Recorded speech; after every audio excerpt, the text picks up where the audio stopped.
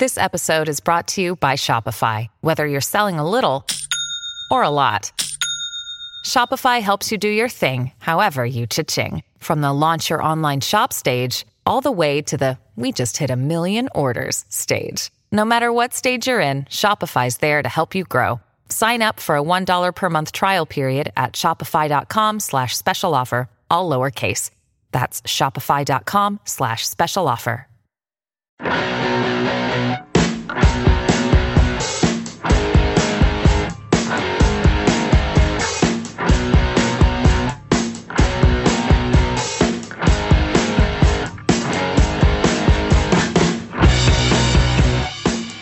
It's the Underdog Podcast from SB Nation and Underdog Dynasty.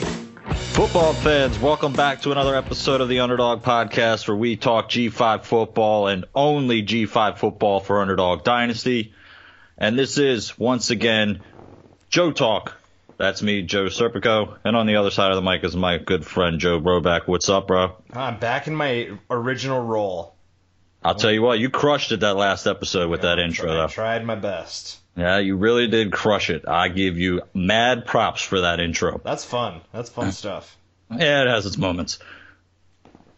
All right, but the point of this show is, as you're most likely aware, the NFL draft took place this past weekend, and in our last episode, we kind of gave you a preview of not just the American, but we were joined by our buddies Joe and Eric for the Conference USA side. And they are actually also recording tonight, so make sure you listen to their recap of what happened with Conference USA and the Sun Belt in the draft as well. But we're here basically to praise Ed Oliver for the next 2 hours, right? Yeah. I mean, I guess me and you, we can do that every episode, but we can do it until he dies. Yeah, pretty much, yeah. I mean, we're still going to talk about him even though he's in the NFL now. I'm sure that's going to be happening often. But I guess really no surprise to us that he went in the top 10. I was really, really hoping he would go top 5. But going number 9 to the Bills seems like a perfect fit, other than the fact that I think Oliver, there was a lot of talk last year about him wanting to wear a jacket. He's going to need to wear a couple jackets up there in Buffalo. Yeah. Yeah, he's I saw a few jokes about that on Twitter. It was, it was funny. People poking fun at that, and I think that's just what it is a joke, and no one's actually concerned about it. Oh, there's no arguments with there. Oliver, I think that was definitely blown out of proportion. So, yeah, the jokes were definitely going to come considering how cold it is up there. Mm-hmm. But, yeah, like I said, I mean, I don't know if you agree with me, but it almost seems like a perfect fit. The Bills have been one of those teams that they haven't done much, if anything, in the past 20 years, let's be honest. But they do always seem to have a pretty solid interior defensive line, and I think they expect Ed Oliver to be the next in line there. I feel like I pick their defense every year in fantasy, and they're good for like 1 or 2 weeks where I get 20 points out of them, and I feel really good. So now I feel like I have to take him just because he's on the team. Like I feel like a couple years ago when they just signed Mario Williams, it was the same thing. You're right about that. Right. But then, they also have the weeks where they give up 40 points to the other team, and you get like negative 3 points. But well, that's what happens when you're in the same division as the Patriots. Risk reward, That's what you get with fantasy. That's the good and the bad with fantasy. Mm-hmm. But yeah, bring it back to Oliver. Like I said, perfect situation for him. The top 10 pick, like you and I, we projected for 2.5 years now. And now we just wait and see if he's really proves to be, because I honestly thought that, there was some chatter of him maybe going number 3 to the Jets or 4 to the Raiders. And as it got closer and closer, I did think that was going to happen. You know what's funny about the draft is I was watching it, and the first 3 picks, it was like, okay, this is kind of like predictable. I think everybody thought that. And then the Raiders picked Cleveland Farrell, and I was like, okay, that's kind of weird, but it's not like it wasn't a third round grade getting picked at number 4. He was just a late first round versus the early first round. And then the Giants go with Daniel Jones. Yep. I literally went, hold my beer real quick. I think everybody is kind of scratching their heads about that pick, considering Haskins was still there, and you let Haskins go into division also. And then Yeah, I mean, he's, so, I mean, me personally as an Eagles fan, I love that there's 2 rookie quarterbacks in this. One I don't think is any good. I do like Haskins a lot, though. Gonna have to admit that I was big on Haskins coming out of this draft. I don't know. Okay, so you ever watch film? I feel like if you have a general, not as much as you. Well, I feel like if you have a general sense of like what you're looking for and what's good and what's not good. I mean, obviously people are better and people are worse, but if you have a general idea, which I would hope that the Giants have a general idea, I just am curious what they saw in Daniel Jones versus Dwayne Haskins, because obviously they watched the tape on both of them. And it's David Cutcliffe, that's what they saw. I mean, obviously we don't know what's going to happen. Maybe Daniel Jones turns out into a great player, but as of right now, I'm just confused. The other thing though is that I don't like is I'm not necessarily bashing Daniel Jones as a person, which a lot of people are, and I think that kind of sucks because like he didn't do anything wrong. He just entered the draft and then the Giants picked him. But a lot of people are like cursing at him and calling him out. It's like he didn't do anything. He just entered his name in the draft. Oh, well, if anything, he could thank Temple for being the number 5 or 6 pick, whatever he went there. I know, yeah. Because that bowl game, he lit them up. Yeah. But I guess that's almost kind of a perfect segue into the next player that got drafted, that being Temple's Rock Ya-Sin, because he didn't play in that game. So maybe if you got the guy that goes number 34 overall in the draft to the Colts, playing in that, Daniel Jones is not looking like Christ, he looked like Eli or Peyton Manning out there that game against Temple in the bowl game. That was miserable to watch. But yeah, I guess that's what do you think of Rock Ya-Sin going to the Colts? I think again that's a perfect move. The Colts really needed some help in the secondary. I honestly projected that Rock Ya-Sin would be in the late first round, but I mean he went the second pick in the second round. Fills a need for the Colts. In my eyes, perfect move. I'm probably going to say that about a lot of these guys we're about to talk about, but the first 2 I really like a lot. It's kind of funny that we're a little biased because we talk about, besides Ed Oliver, for the most part, no one really talks about any of these guys that got drafted except for people who cover the conference like yourself and me. But whenever NFL draft comes around, you start to see the hype build and build. Even with Ed Oliver, you saw even last year people weren't really paying attention to him, at least national media and people who are really into doing mock drafts and whatnot. But the interest with them gains more and more, and it's funny because they present their information to their followers like, hey, I never knew this, but Ed Oliver, blah, blah, blah, or Darrell Henderson, blah, blah, blah. So it's really cool to see stuff that we already know get projected to a bigger, I guess, a wider range of viewers. I mean, Ya-Sin's a perfect example. I mean, I don't think anybody knew that he didn't play at Temple for 4 years unless you really followed the program. Right, because he played like 1 year, right? He just played it. Yeah, his senior year he came in, and the only reason he was able to even come in is because Presbyterian, his original school that he was going to, they dropped down a level. So that allowed him to maintain his eligibility to play 1 more year at FBS level. Yeah, and he killed it. I mean, he did everything you asked for from a I don't know. He's not even technically considered a graduate transfer, but a transfer, I guess. Mm-hmm. I mean, he came in, filled a huge hole for Temple, honestly, because after Mike Jones, another transfer last year, after he left for the NFL as well, and then the year before that, it was Nate Hairston, who, believe it or not, also with the Colts, so he's got a Temple cornerback with him in Indianapolis as well. But again, these are all guys, I mean, they're not big names. And then I thought that the cool stat that I saw that Temple is the only G5 school in the country to have multiple players drafted in the past 4 years. They're one of 16 teams, right? No, so originally somebody put it out 16 and then they corrected it. It's 21. But still, that's still impressive. That's still, yeah, really impressive. Yeah, it's impressive. And you're still the only G5 program. So, I mean, shout out to my alma mater. I love to see that. Did Rock Ya-Sin go before Greedy Williams? Yes, he did. If I remember correctly, Ya-Sin was the 3rd selected behind oh my God, who? DeAndre Baker, and who was the guy that went right ahead of him? I can't remember. But there was another quarterback selected literally to pick ahead. I can't remember exactly which one it was. Let's look. Let's look, because we should know this off the top of our heads. Not. Who went? Who was that other running back? Was it the Washington one? It might have been Byron Murphy. Byron Murphy? He went the first. Hold on. He was the first one? No, DeAndre Baker was first with the Giants at 30. And let's see, round 2. Should have been the first pick was a corner. Byron Murphy. Okay, that's what I thought. Yeah. So then Rocky Sid's right behind it, and like I said, this guy played only 1 year FBS football, and showed that when I did the draft profile on him, when you look at the kid, he fits the mold of your typical NFL corner. All the size, the speed you look for, makes plays on the ball. And in a division, like I said, he's going to have to go up against DeAndre Hopkins twice a year, so we're about to find out just how good he is.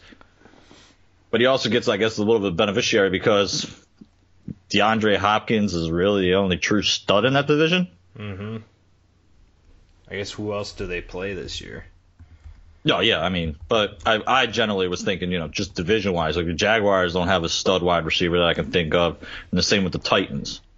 Right. I know they drafted Corey Davis pretty high a couple years ago, but he hasn't panned out just yet. Let's see. Week 1 they play the Chargers. Keenan Allen. Ooh. Week 3 they play the Falcons. Yuck. Ooh, we're gonna find out real quick if this kid's any good. Yeah. Then Oakland, Kansas City. Kansas City doesn't have receivers anymore. Yeah, because their receivers are stupid. Their main one's an idiot. Yep. Did you see, quick side note, we're getting off a lot of side notes, but that's okay. There was a radio, I shared it on Twitter. There was a radio host that was doing a show about... That's my Temple guy. I saw that. That's my Temple guy, Zach. Oh my gosh, that was hilarious. The caller's like, he's pretty much saying it was the 3-year-old's fault. Like, what? Yeah. Are you stupid? I saw that and thought that was one of the dumbest things. That is beyond stupidity of a take. I'm honestly surprised that Zach didn't hang up on him. I'm glad he didn't and put him in his place and then said, "Don't ever call me again." I guess that's also very true as well. Yeah, you could have easily just hung up on him and not, but yeah, put him in a place. I guess that's a perfect way to put it too. All right, we're really getting off topic here though. So one more comment about the draft is just it started off so predictable, but then it's like Greedy Williams was the top cornerback for a lot of people's mock drafts. I think I tweeted out twice that night. What did he do? I don't know. Was there something like a dust up that happened in the past year that we don't know about? Yeah. Because he was, we thought maybe he was going to be a top 10 pick maybe a month ago, 2 months ago. Right. And then he's the third from the SEC. Not even the first from the SEC. He's the third one picked. What did he go overall? It was 50 something, right? 40 something. He was middle. 6. Yeah, I was gonna say. I remember him being middle of the second round. But then, going to the Giants, I don't think that's necessarily a bad thing for him. Or not Giants, excuse me. Browns, yeah. I don't think that's necessarily a bad thing for him because once again, if you're gonna go to a team inside the AFC North, especially. There's really, other than AJ Green, there's really no receivers. Now that Antonio Brown's gone, the Ravens don't have any, never had. So I think that's a perfect place for him to land. Now, saying that the Browns are going to win the Super Bowl, that's a little too soon for that. Yeah, let's pump the brakes. Yeah. All right, let's move on now to the other second round pick. And this was one that, we talked about a little bit extensively on the last show because I think maybe all three of us, and I'm including Eric in that discussion, with Trysten Hill, we kind of brought it up that we never really thought that he was this real dominant player while he was at UCF. Well, he did enough to get himself drafted in the second round by the Cowboys. Yeah, and it's funny that I sent this in our Slack channel, but it's funny that 8 of the 11 draft picks were on defense. And it's a conference that's far from known for defense. Really not. I think that's the biggest. We talked about last time was Hill plays defense on a team whose offense is phenomenal. And when you play well on defense, or somewhat well, it's hard when your offense is just killing it, because everybody, when they talk about your team, focuses on Mackenzie Milton and all of the skill position players, and then it's, oh, well, the defense is kind of average, so we don't really need to focus on them because no one's really dominating. So I think he kind of got lost in that, but he had a great combine, and I don't know, I feel like I was kind of bummed that he got picked by the Cowboys. It was like, just be like any other team besides Cowboys or the Patriots, and I'll feel good. Tell me about it. As an Eagles fan, I hated seeing him go to the Cowboys. Let me follow you anywhere but down there hopefully not wrecking my team. I mean, he'll be on TV all the time. Yeah, we know that. I think Fox loves the friggin' NFC East. You know it. Whatever. That's how they make all their money. I just like that it's in the NFL now. I know almost all of the players that are playing. You know, I know where they're from. I have information on them. So when I watch them, I'm not sitting there thinking, who are you? Like, where'd you come from? I guess that's true. So that's. I think you still got some of those crazy guys from crazy schools we never heard of. Yeah.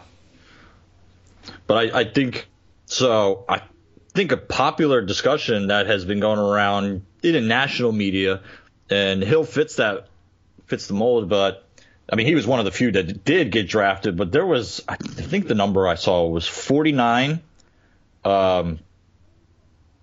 non-seniors, I guess, because I can't think of the word off the top of my head right now, but that did not get drafted even though they declared early. And so a lot of these guys, they came out thinking that they might have been able to collect a paycheck. I mean, we're talking about 49 guys. They can't go back to school. Right, but I guess my response to that would be, we don't know what their situation is. I saw, I don't remember who it was, but they were saying that some of these guys could be academically ineligible next year and they wouldn't play anyways. Some guys, they need the money. You just never know what a person's situation is. And obviously I don't know. It's not great that they didn't get drafted, but at the same time, you look at, this is a very extreme case, but you look at an Adam Thielen, who didn't get drafted and now is one of the best receivers in the league. Just because you get drafted doesn't guarantee that you're going to be a starter or see the field or, be an all-pro or any of that stuff. So I get that people are kind of saying that was a dumb decision, but at the same time, there's so many factors that go into a kid's decision. And I'm sure a lot of them are, unfounded and they didn't educate themselves enough of what their situation looked like, or maybe they just thought that they were better than they actually were. But I think there's so many things that go into it that no one ever finds out, that it's not fair to make these assumptions that they're making the wrong decision. With threats to our nation waiting around every corner, adaptability is more important than ever. When conditions change without notice, quick strategic thinking is crucial. And with obstacles consistently impending, determination is essential in overcoming them. It's this willingness, decisiveness, and resilience that sets Marines apart. With our fighting spirit, we don't just fight battles, we win them. Marines are the constant our nation counts on to fight the unknown. And through adaptable problem solving, we do just that. Learn more at marines.com. Yeah, well, I'll take it back to the part where you said we don't know what they have basically going off the field, because we do hear a lot of these cases where, okay, they do need to go the financial route. But then at the same time, so what I almost feel like that they should be similar to the NBA in the sense that, okay, if you don't get drafted, at least you can go back. Right. Or you can have, because I don't think actually that's the way it plays out, but you can have, once you can sign the agent. He can kind of tell you whether or not you are going to get drafted or not. Because I don't think a lot of these kids, those 49 kids that I'm talking about, I don't think they got the right information. They probably thought that they were going to go in the third, fourth round, and then they're really sweating it out that last day, because you can't get back on other than, if some team wants to bring you in for a rookie mini camp or as an undrafted free agent, but even that's no guarantee, let's be real. And then you missed out on everything. So do you think when players start getting paid, do you think that there will be a rule saying that they can go back to college if they don't get drafted if they want? I think that makes sense. Because, like, what's the difference other than the agent? Then my other question, I guess, is why, I mean, obviously you want to get a good agent, and I get some of the logistics of it, but why wouldn't you wait until the draft, see if you get drafted or not, and then if you do, hire an agent from there? I have always wondered that too, actually. Like be your own agent up until that point. And I'm sure there's like endorsements and there's logistical stuff at college too, but I don't understand why that's not. That would make the most sense, you would think. I don't know, because obviously you want to be able to meet with your teams and make that process smooth, but like, why wouldn't you? But I think part of it is, obviously the agents, they have connections inside the NFL as opposed to if you're just trying to do that thing on your own. Yeah, and I mean, you can get lowballed. They can hype, you know what I mean? Like, the agent could basically tell you, like, all right, he's BSing you, you know what I mean? Like, the agent's been around the block a few times. But no, I do agree with that argument that, like, hey, why not just go into the draft, don't get an agent, and then if you don't get drafted, all right, well, I'm still eligible to go back because I haven't taken a dime from anybody yet. Right. Well, another thing is, like, think about if you're a normal student, you don't play sports, and say that you're in business and you decide that, or you happen to, if you graduate and you go, or not even graduate, if you're off and you get a job, say a job offer from a company, and you go work there, you can still go back to school. Like, the NFL is a job, so basically the NFL is the same as that company, so why can't they go back? Like, why is that any different?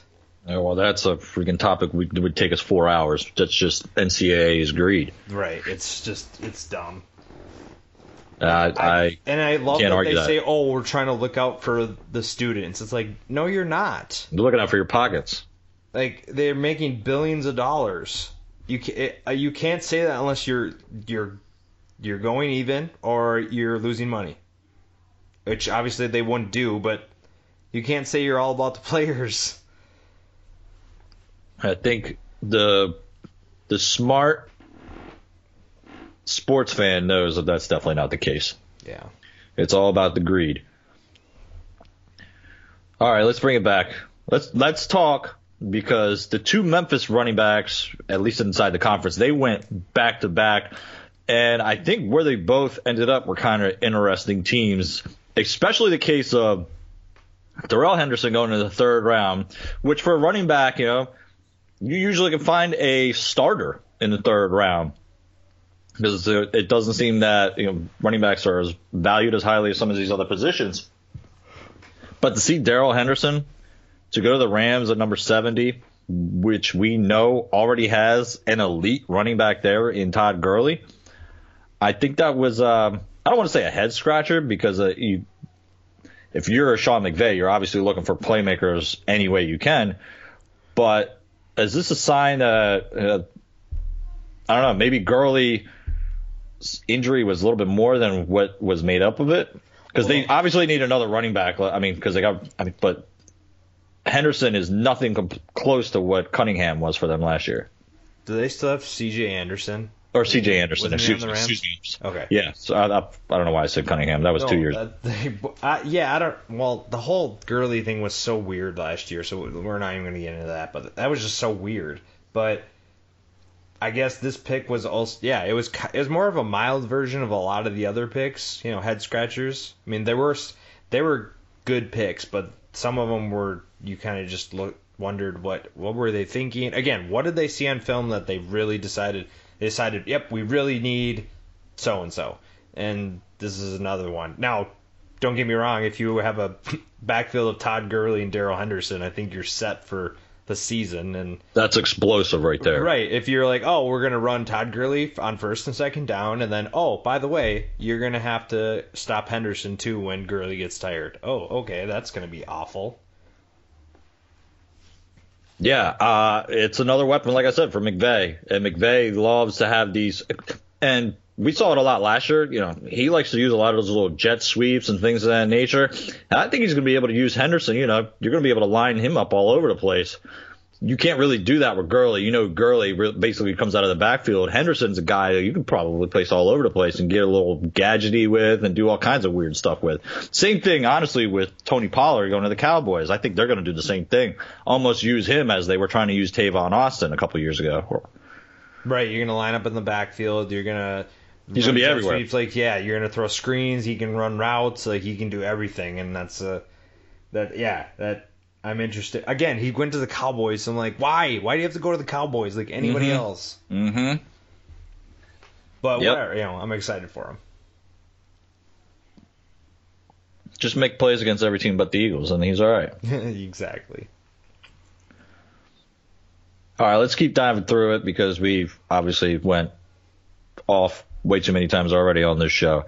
The next to be drafted in the 4th round, actually the next pick right after Tony Pollard, was Houston cornerback Isaiah Johnson going to the Raiders. We talked a little bit about the Raiders earlier.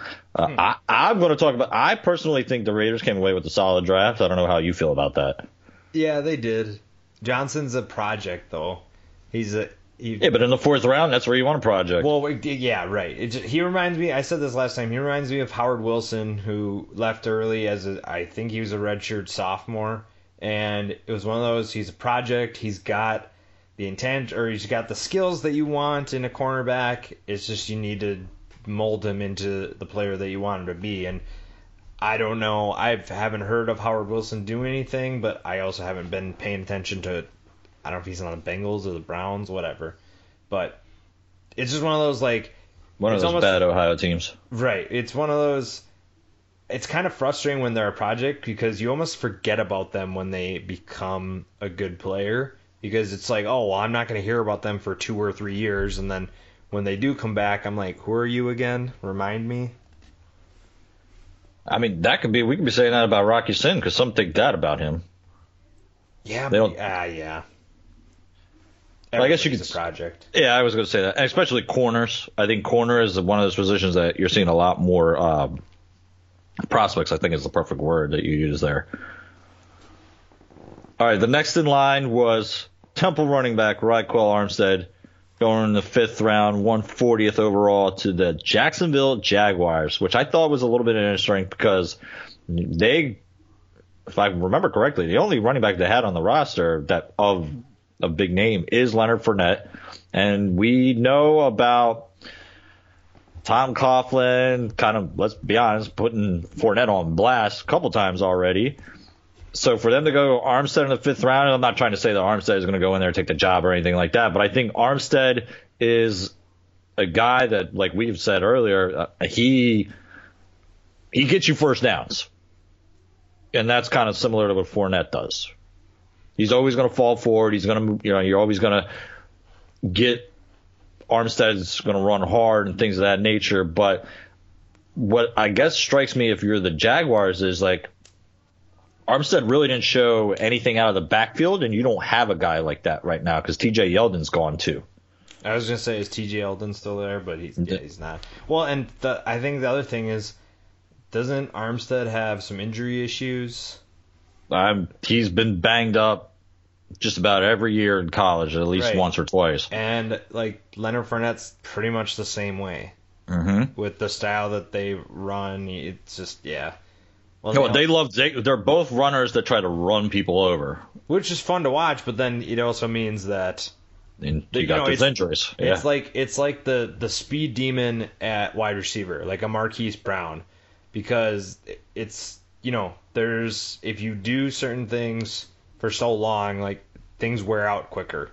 So a guy as fast as Marquise Brown, it's like, you're not going to have a Ferrari for forever, He's going to break down eventually. I mean, he already is. He's entering the draft banged up as already. Yeah, they're saying he might not even be ready until the regular season, to be honest. They don't even know if he's going to do anything in training camp. Right. And then if you're also, like, with Armstead and Fournette, it's if you are constantly beating up your body, like, it's going to break down eventually. Body's just not meant to do that for so long. Yeah. No arguments with that. I mean, and especially it's one thing when you're doing it in college. It's another thing when you get to the pro level and everybody's your size, hits you just as hard. You can get away with that kind of stuff in college. Like Armstead could do that in college, but when he's got guys that are just as big as him every play, he's not going to get away with it. Right. All right, next up. Okay, I'm gonna try to say the name without butchering. Mike Egbule. Did I do good? You did good. Damn, I like myself. Going in the 6th round, pick number 200 to the Chargers. He ends up being the 3rd Houston player to be drafted, tied for the most in the conference with Temple. The last guy from Temple we'll talk about a little bit more. But you're our Houston guy. What do you think of the fit of him going to the Chargers? And does he have a career ahead of him in the NFL? Well, it's funny that it's 3 defensive Houston Cougars got picked. Yes, that's very funny considering. I mean, the last time we saw them, they were let up 70. Yeah, it's just so weird. Like if you looked at a team, they had 3 players drafted on defense. Their defense must have been really good. No, especially they got a cornerback drafted, and Houston was the worst team in the country in pass defense or passing yards per game. I don't know. I don't understand how that works because you have 3 guys and 1 at each level. You have a defensive lineman, you have a linebacker, and you have a cornerback. And Oliver's solid, and then Isaiah Johnson and Egbule are projects. So they're kind of the same. They're projects. They could be good, but they need some molding first. So I don't know. I don't know what to say. It almost like frustrates me because you look at the talent that's coming into the draft, and these 3 guys get drafted, and you're like, well, what the heck? Like, why weren't you guys doing better during college when it mattered, Your favorite defensive coordinator, that's why. Well, I know. It's just that obviously answers come up quick when you have something like that, but it's just, I don't know. It just doesn't. It is a head scratcher. Yeah. When you had a defense that as bad as they were, and you get to, and I didn't even think about that until you said it, but the fact that, it's all 3 levels, and they couldn't stop anybody. Nope. All right, the next pick I think probably shocked maybe both of us because I didn't see this pick coming whatsoever, to be real. But with Tulane's cornerback Donnie Lewis selected in the 7th round, so I guess it is the 7th round, so a bunch of flyers are really taken. But going 222 to the Browns, but this is a guy we didn't talk about at all leading up to this whole draft process. Well, right, because who was the guy before him? What's his name? I should know this. Who was the corner that was a stud 2 years ago? Perry Nickerson. Perry Nickerson. Yeah. It's one of those, like, you kind of forget after, when you have someone so good, and then you have to replace him, it's almost like the next guy struggles or no one really talks about him, and that's kind of how things went. But then also, like, they took Greedy Williams in the 2nd round, so it's just I don't know. Didn't they take they took a safety, didn't they too? So they took 3 defensive backs. You got me there if they did. Let me see. Yeah, they took a safety. Well, when you're spending a boatload of money on just 2 wide receivers, right? You're gonna have to fill the other side of the ball with cheap labor, I guess. Yeah. But I mean, it was weird because they already have Denzel Ward, so it's like they're fighting. Now that you brought it up, because I almost forgot that they had Denzel Ward. So Denzel Ward and Greedy Williams, that's a pretty solid duo, young duo too. Especially if Greedy pans out, like the Browns actually might be legit. I can't believe I'm saying that. I ain't ready to call them Super Bowl champs like Greedy is, but they're going to be all right this year. The NFL's so weird, though. It's like, it's funny that, I don't know, it's just, so in the NFL, home field advantage is like a big thing, which I don't understand how that's more of I don't know, maybe I'm wrong here still, but I don't understand how home field advantage in the NFL is more of a thing than it is in college. Because you're so true about that. I've never understood that too, but it is. People always say, "Oh, well, in the NFL it's a big thing, but in college it's not as much." I'm like, so you're telling me that guys who are, granted, they're still 21 to 30, 33, whatever, 20 to 33. You're telling me that those guys get more rattled than an 18-year-old or a 19 or 20-year-old? Like, how? That doesn't make any sense to me. Going into you got to Death Valley or some of these stadiums that are known for to be really rocking and things like that. Like, no, I agree with that argument you're making right now. Which I've always felt that college travel matters way more than NFL. Look at Navy last year. All that travel, that's the real reason why they got beat up so much last year.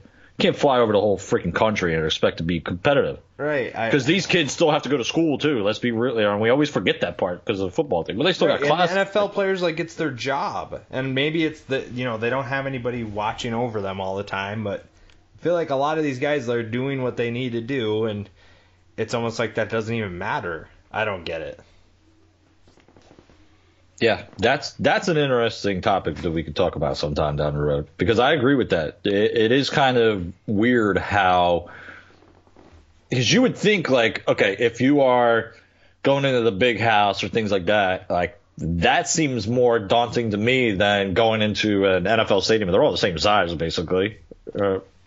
But the other thing, too, is people are like, oh, well, the smaller schools get that's different by that. If you go, like, if you're Mercer going into Alabama, or even Mercer going to Temple, who cares? You know what I mean? Like, right. That's the talent level. It has nothing to do with the stadium versus the NFL. It's the talent level is fairly similar all way around. Exactly. So that's why I think that the other argument that we're trying to make here makes sense. So if you are, like I said, Mercer playing against a big school, you're gonna be pissing your pants before that game starts. Let's be real. Right. As opposed to when you're in the NFL, you're like, well, I can match up with any of these guys on the other team. Yeah, I don't get it. Yeah, that's a good debate there. I like you, Joe. Sometimes you can bring up good stuff here. Sometimes, emphasis on that. All right, let's talk the last two guys to get drafted before we talk about some of the undrafted guys, because I think there's some names in there that caught both of our eyes. Excuse me. First one to get drafted was a guy that you and I both were a little bit surprised. Actually, I guess I could say about both of these guys that got drafted in the 7th round. Two guys that we thought would get combine invites. I'm not surprised they got drafted. I don't know if you can answer that in a second, but Cortez Broughton going to the Chargers, and then my man from Temple, Michael Dogbe, going to the Cardinals with the late 7th round pick too. I think these are two guys that we honestly we thought they would get drafted, but there was no talk about them. I mean, because of the combine, let's face it, a lot of people just look and see who's at that combine and just automatically assume that they're going to be drafted. Right. I think you and I both thought they'd get drafted higher than they did, but then again, same here. I thought they would be 5th rounders maybe. Right. I didn't think they would be back half. They were literally both, if you think about it, back half of the last round. Right. Which, is there a big difference between rounds 5 and 7? Not really, but I mean, it's that you're all at prove it stage in that point. Right. And like we've been saying this whole podcast, the draft was kind of weird anyways, so guys were getting taken before people thought they should have, and so I don't know. People fluctuate obviously up and down, and just it's cool they got drafted. I thought Broughton for sure would get drafted higher, but at the same time, like, what's going to be the difference between Egbule and these two guys? Like, it's, I don't know. It'll be interesting to see what happens with those two. Yeah, obviously I'm really cheering for Dogbe. I honestly thought he would go a lot higher just because he smashed a lot of numbers, like for strength numbers that you haven't seen around the country. Man is strong as an ox. Right. I don't know. It's a lot of work to cover all. I don't know. How many? Let me ask you this: how many players do you think each team looks at before the draft? The NFL, you mean? Yeah. How many players are they looking at? They get the 30 visits, I think, right? I think that's the number. They get 30 visits, or is it 20? I know it's a zero number, so it's either 20 or 30. I think it's 30. Okay. So they get all those official visits, and then obviously you got your scouts are all around the country all season long. So how many? So like on my other podcast, we just had a guy on, Emery Hunt, who's a big. He does a lot of scouting throughout the country, and I mean if he could scout close to 400 or 500 players, I think the NFL is doing the same thing. Right. And I think every team is doing that too. I'm not sure, so yeah, maybe every now and then, a couple of them will find a diamond in the rough in this back half here. Mm-hmm. But I think they all really, like, it's pick your poison at this point. Some strike gold and some don't. All right, but you kind of said it, so I'll repeat it here. I have the point of 8 defensive players drafted out of the 11 guys taken from the American, 3 from Houston, 3 from Temple. A little side note here that 28 players that were on the 2016 AAC championship team are now in the NFL for Temple. Wow. Yeah, that's solid. And this is a Temple program that can't keep a coach for a couple of years either. Well, that's, why. Well, yeah, because Power 5 keeps calling with bigger money. But hopefully things like that will change now that the AAC is, I don't want to say leveled out the playing field with their new contract, but has a little bit more incentive to keep a coach around now. But now let's talk some of the undrafted free agents. Not all of them are undrafted free agents. Some of them are just getting some tryouts at minicamp this weekend. But there's a couple names that me and Joe have talked quite a bit about this past year and a half, 2, whatever you want to say. And I guess I'll start it with the player that was invited to the draft that was invited to the combine that didn't get drafted, and that being Trevin Tate going to the Raiders. Does it surprise you that he didn't get drafted? Because I'm going to be 100% honest, I am not that surprised. No, I'm not. I thought I saw he wasn't going to the Raiders, though. Hang on. Oh, really? I just saw it before we started recording, so let me... Oh, okay. I was going to say, I wrote these notes down late last night, so things could have changed since. Yeah, he's going to the Browns. He decided to go to the Browns? Man, he wants to win a ring right away, I guess. I don't know. Yeah. Well, I don't know what else we can say about him. We kind of said how we feel about him, and he thinks he's the best. That. Yeah, he thinks he's all that, so now he gets a chance to prove it, and I don't know. We'll see.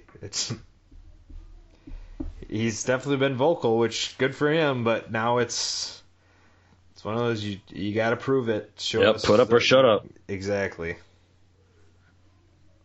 All right, so I guess let me ask you this question, because we don't really have to talk about every single one of these guys that picked up. Thank you. I know we don't. But so let's just go through the ones that we like most. All right, David Pindell. We're starting with him. He's our exactly. Boy. That's what I was going to say. We're going to start with David Pindell. Where did he sign? I didn't see his name. He is going to Bucks minicamp.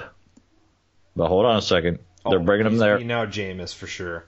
Well, I guess I'm gonna break your heart a little bit, but he's going to try out as a wide receiver. Oh, that's fine. That's not surprising. That's not surprising to me whatsoever either. Oh, he's gonna beat out Mike Evans. Perfect. Yeah, he's gonna replace Mike Evans. Yeah, he'll be the complement to Mike Evans on the other side. No, so yeah, they plan to use him as like a gadget player. Obviously, I think. Oh my God, I have his last name, but I don't want to call him Tristan Hill. Taysom Hill. I think the way that the Saints used him, I think we're going to see a lot more teams try to get cute with things like that. I know the Ravens drafted Trace McSorley trying to do the same thing. Like they want to do some creative stuff with him. I think you're going to see a lot more teams around the league trying to get cute and things like that. Is that the latest trend? Yeah, I think it is. I mean, I think it's something that I think. It's a new. If you think about it, the Patriots kind of maybe started it, because if you think about it, with Amendola and Edelman, they have 2 quarterbacks on the field, technically. So they've always brought out some of those trick plays. Now, I think the Saints this past year took it to a new extreme, but I do think you're going to start seeing things like that. When you got these mobile quarterbacks, why not get them on the field? I mean, even perfect example in Baltimore, they would take out Flacco for a couple plays last year to get Jackson on the field to run the football. I think you're going to start seeing more of this dual quarterback things, because why not? If you got a guy who can move, take advantage of that athletic ability. So in that case of Pindell, I mean, he clearly showed that he can carry an entire offense by himself. So why not get him a handful of plays, get creative, and see what he can do? There you go. Especially with my man Bruce Arians, offensive genius, former Temple coach. Maybe he wants to get rid of Jameis Winston too. Who knows? Jameis. Famous Jameis. Famous Jameis. Famous. Legs Jameis. I was about to say famous for getting himself in trouble. Yeah. Yeah. We're going to move on before I say something stupid about that. About his other incident. Yeah. Oh, well, let's not talk about Uber. For me, one of my favorite stories of the undrafteds was for two reasons. One, Delvin Randall, my Temple guy, but makes it 100 times better that he signed an undrafted contract with the Eagles. The Eagles. I love every second of that.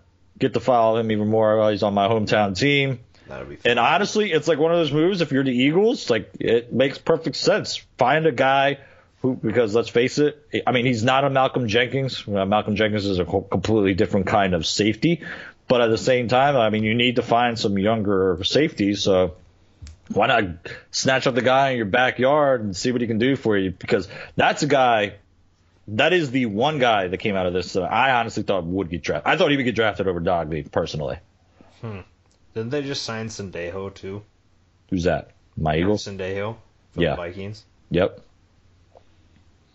Yeah, I don't know. It would be interesting. Cause I mean, he could be he's could be a practice player guy, something like that. Yeah, that's true. That's true. Malcolm Jenkins has probably got another year or two in the tank, I would think. Probably, yeah. His mouth's gonna keep running too. Of course, I love that. No complaints about that. All right, I guess we could talk to the two wide receivers real quick, or I guess it's technically three. See, I can Tyree McCants. What was he this past year, man? I feel like he lined up with tight end, wide receiver, but he looks like a tight end. Okay, I guess so. He classifies as a wide receiver or as a tight end in the NFL. That's what I wasn't sure what to classify him as. Who knows? But anyway, so him going to the Rams, Snelson going to the Jags, gets to stay in his hometown, and then a guy we almost forget about sometimes, but he has a pretty solid career collegiately. It'd be Justin Hobbs going to the Chiefs. Well, Hobbs has that big body that I think teams will like. So exactly. Yeah, because we all know Tulsa couldn't find him the ball. Well, Tulsa couldn't find a quarterback either. Well, Tulsa might actually have a quarterback this year. We'll talk about that in the next couple weeks. I mean, it may not be Boomer, but Zach Smith from Baylor's coming in, and he was pretty solid at Baylor. And then speaking of Tulsa, they have the two of the top offensive linemen in the conference, Chandler Miller and Tyler Bowling, both going to the Falcons for a tryout. Ooh.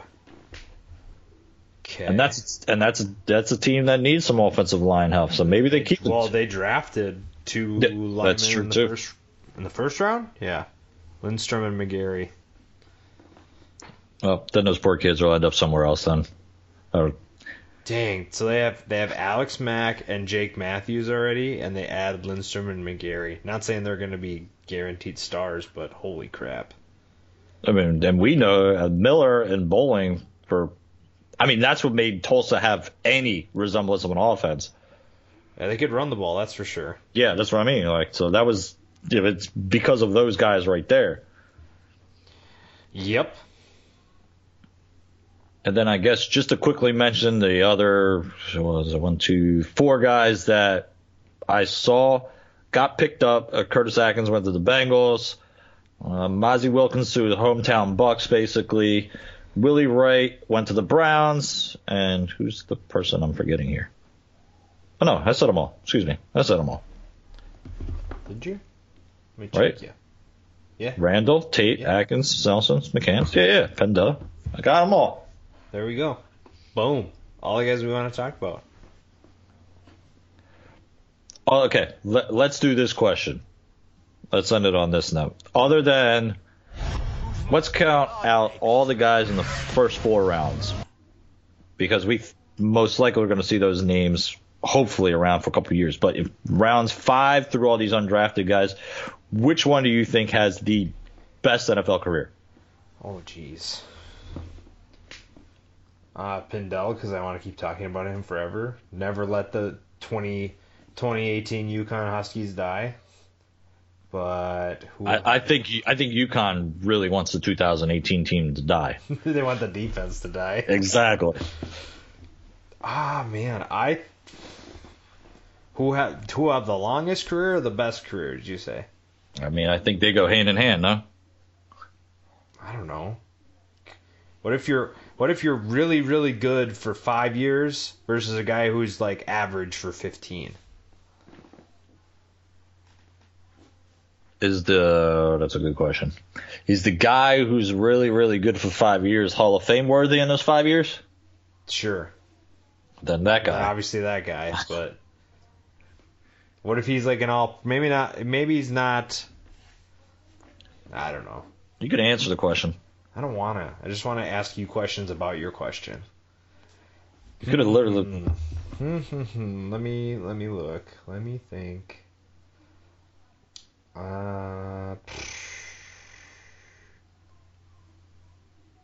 It's not going to be Pindell. I hate to say that, but... Yeah, it's not going to be. He's not. I mean, he's there for a tryout. He's there to be a wide receiver tryout. He might not even make the team, let's be real.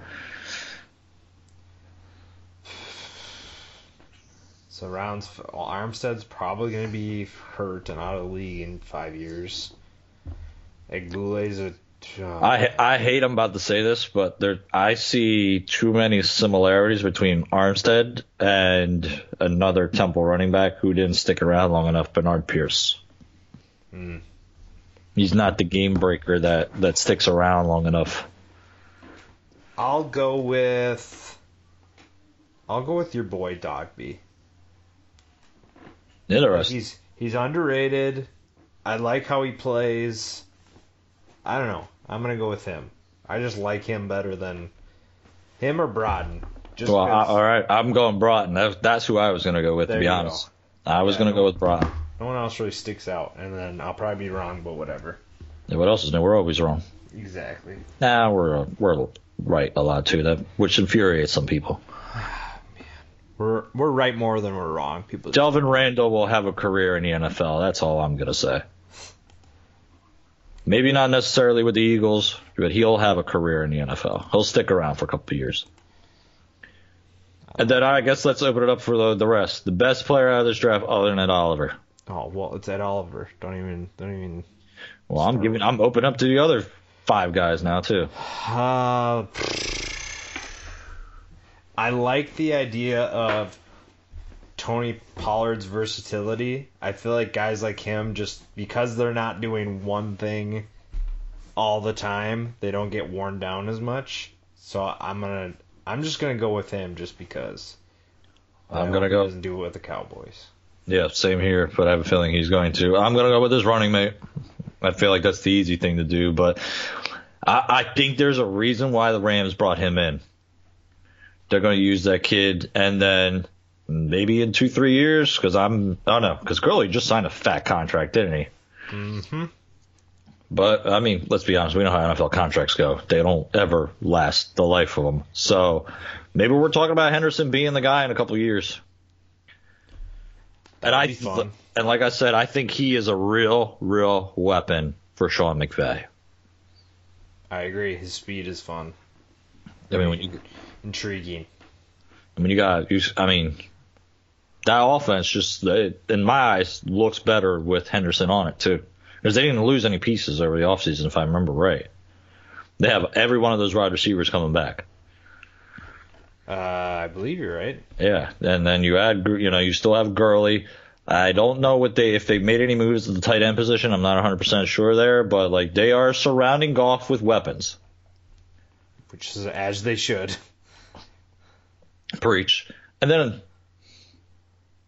so this is the argument that I've had a lot with my friends, and this is, I guess we'll end the show with this, but do you also notice the trend of, and the Browns are doing this right now too, but getting these young quarterbacks on their rookie deals and absolutely stacking that team as much as you can while you don't have to pay them? Because I think that's becoming the new thing in the NFL. Yeah, and how long will that last? I like it. I like it because it makes a lot of sense. Uh-huh. Like if you're the case of the Jets, okay, you can turn around and pay Le'Veon a ton of money, or if you're the Rams, you can turn around and pay Gurley the big money, and let's face it, the better teams, they have a solid running game too. But then if you're like if you're the team like the Cowboys, you have to be sweating a little bit because you have to pay your first round pick a couple years ago, Zeke, but then you also got to pay your quarterback, who was, I'm pretty sure, drafted the same year, and that's gonna damage the rest of the team. So I think the mold of people using the young quarterbacks, going after while they can with that rookie deal, I think that is going to be the new trend we're seeing. Because, I mean, if you're the Seahawks right now, you've got no money to spend anywhere else. Mm-hmm. And that's why they were forced to draft DK Metcalf, because they had to get a wide receiver. Well, because is Baldwin still playing? No, well, yeah, that's the other thing that came out over the weekend, too. He's going to retire? There's talks about him retiring because of multiple injuries and whatnot. I mean, he barely played all of last year. I know that because I had him in fantasies and it drove me nuts. But, yeah, he barely played last year. He's a guy who's been battling injuries for years and years now, so they were almost forced to take Metcalf. And I felt bad for him. I thought he was going to go in that first round just based on everything he did, but we went the last pick in the second, if I remember correctly. Yeah, it just fits that trend of it being a weird draft. True. No arguments with that. I guess on that note, thanks again for listening to another episode of the Underdog Podcast. We greatly appreciate all the love that we've gotten over the draft season. It's been fun, but now Joe and I will take our attention to the 2019 season the rest of the way. The plan for the rest of the summer basically is going to be weekly. We're going to bring up team by teams, hopefully have some insiders for each team. We're going to work on that, similar to what the guys over at Conference USA podcast are doing. I think we decided that we're going to go from worst to first, right? Yep. All right, so we just did the UConn episode. Got it. Jeez. UConn episode is done. It was about 20 seconds long, if that. Nah, messing with you guys. We will do an actual UConn episode, I guess, starting next week. And like I said, we will go through just about every team in the conference leading up to the season. But on that note, Joe, anything else before I send this one? No, sir. All right. On that case, make sure you follow me at Joe Serp. Follow Joe at Joe Broback. Of course, follow Underdog Dynasty if you're not already. Leave us reviews on Apple Podcasts if you haven't already. Tell us how good we are. Tell us how bad we are. We don't care. The more you click, the more we make. And until next time, Joe, let's make a crazy prediction now. How many AAC players get drafted next year? 15. I was going to say 20. All on offense. That would be a sight to see.